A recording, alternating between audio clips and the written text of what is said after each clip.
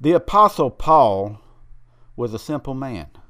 He told the Corinthians that he had decided that while he was with them, that he would forget everything except Jesus Christ, the one who was crucified.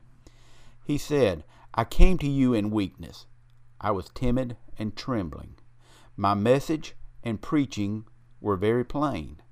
And rather than using clever and persuasive speeches, I relied only on the Holy Spirit." Now, Paul was not an attractive man. He could not draw crowds for his good looks.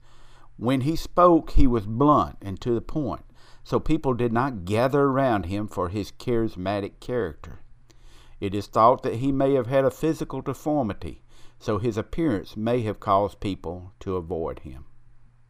And he was not a big-shot preacher. If he were here today, he probably would not be invited to speak at the annual preaching conference, nor would he be appearing at the denominational convention. And yet this simple man, while he was in chains, had the opportunity to stand before kings and governors and preach Christ and Christ crucified. It is true that Paul did not have a church growth plan, but everywhere he went, strong churches grew. He did not have a disciple-making plan, but his disciples took the gospel into all the world.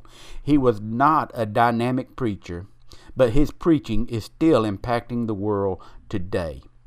Paul was an intelligent and highly educated man, but for him it was the foolishness of the cross and not the wisdom of man that was important.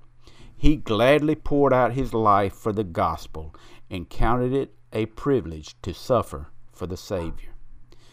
This is my challenge to you who read or hear this.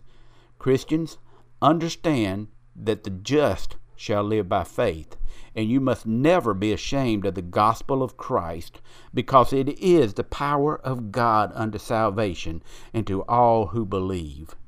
To the preacher who wishes to please our Lord, I say this: put down your how to preach books.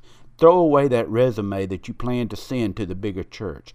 Stand wherever you are and preach in the power of the Holy Spirit. Understand this: your only purpose and your only goal is to take the gospel into all the world. And it is not human wisdom, but the power of God that will save the souls of men. My name is Douglas Huff. I'm from down where the pavement ends. Y'all come to see us sometime. For more information about Pavement Ends Ministry, like us on Facebook or email us at pavementendsministry@gmail.com. Douglas is always available for speaking engagements. Thank you for listening in to Pavement Ends Ministry.